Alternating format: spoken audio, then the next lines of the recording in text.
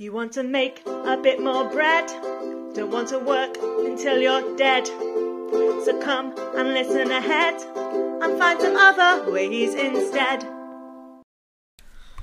We're back. We've got our youngest daughter with us. She knew she was missing out on it. She was thrilled by the chat about interest rates. So she thought, you know what, I want to join in. So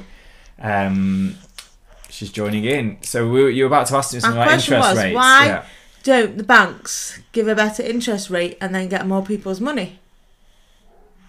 Well, so the banks, the rate that the banks essentially lend to is set by the Bank of England. Yeah. Which is essentially set by the government. Yeah. Who basically are wanting more inflation than the level of interest rates because they've got all this debt. And there's other reasons, things like social security. Remember we discussed that, tax benefits, things like that. Okay. Sure. They need the big gap between... A simple answer. They need the gap between inflation and interest rates to be as it is. Okay, because otherwise they go bankrupt. Right. They need that debt to be dwindled away. They've got 2.2... But the banks need money. Yeah, I don't really know how the banks make money. We need to do an episode on that. I need to be clear in my mind how they're coping through all this inflationary environment. But I suspect they're taking money that... They're taking probably more risks, so that the money they've got in their bank from people... They are probably investing as well.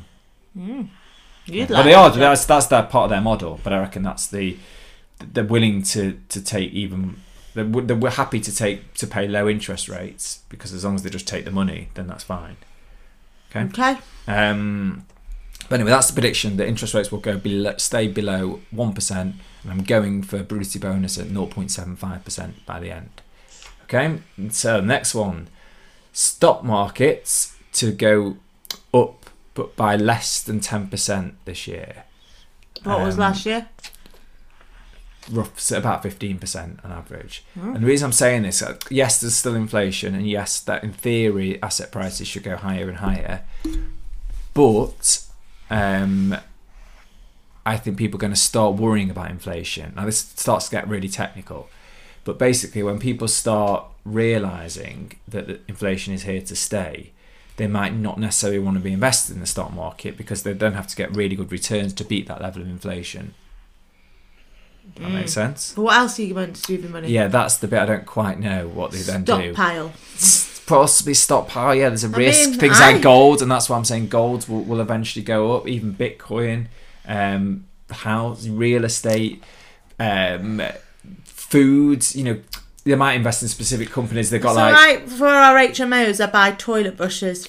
They used to be £1.50 at IKEA. You really sad bias. Now they're £2.50. It's huge. And I was like, I should have just bought 100 toilet brushes. And that's it. So people might start to get it's too late now. A bit scared by these companies, especially the companies that aren't making money in at the moment. So if you're selling toothbrushes, you might want to toilet brushes. Oh right, that makes more sense.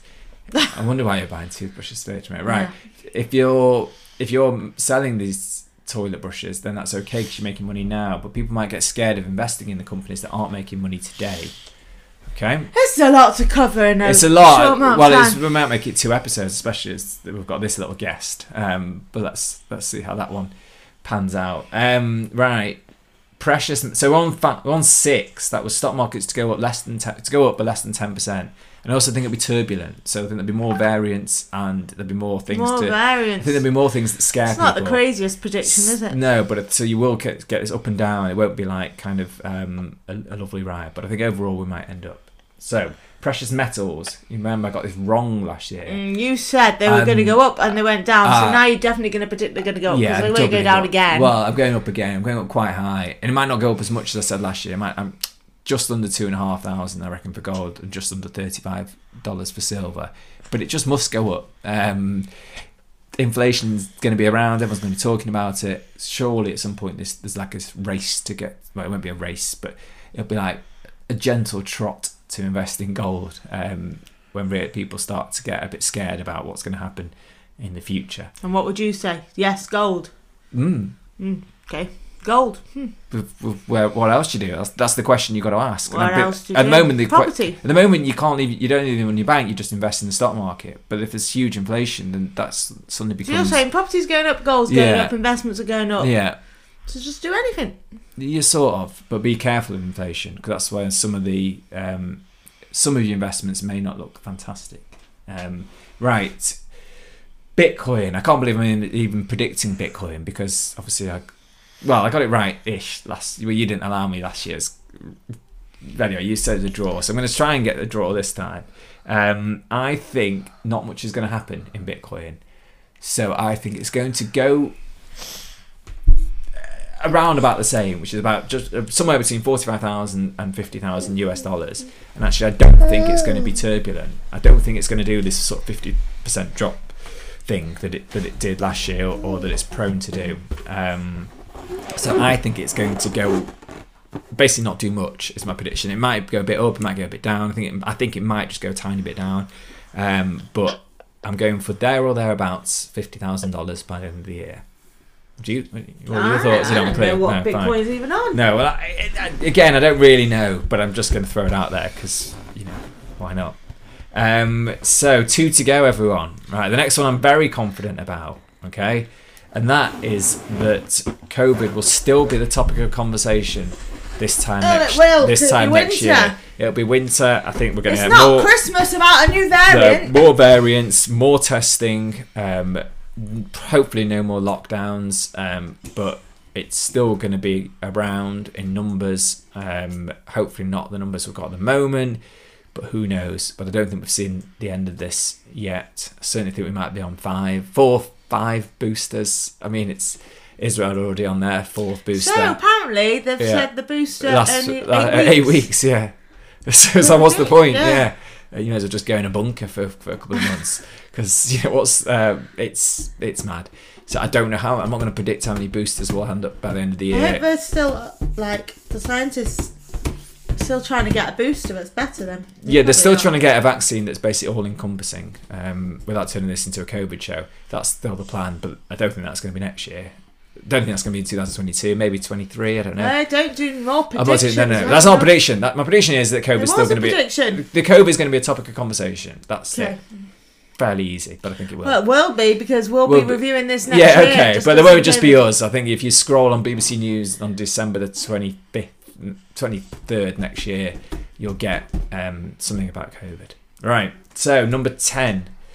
That money will start to pour into the biotechnology sector, especially including things like diagnostics. Now, followers of the show, or me, will know that I do invest in a diagnostics company, but I think healthcare in particular has really sort of come to the fore, and obviously at the moment everyone's still investing in ESG.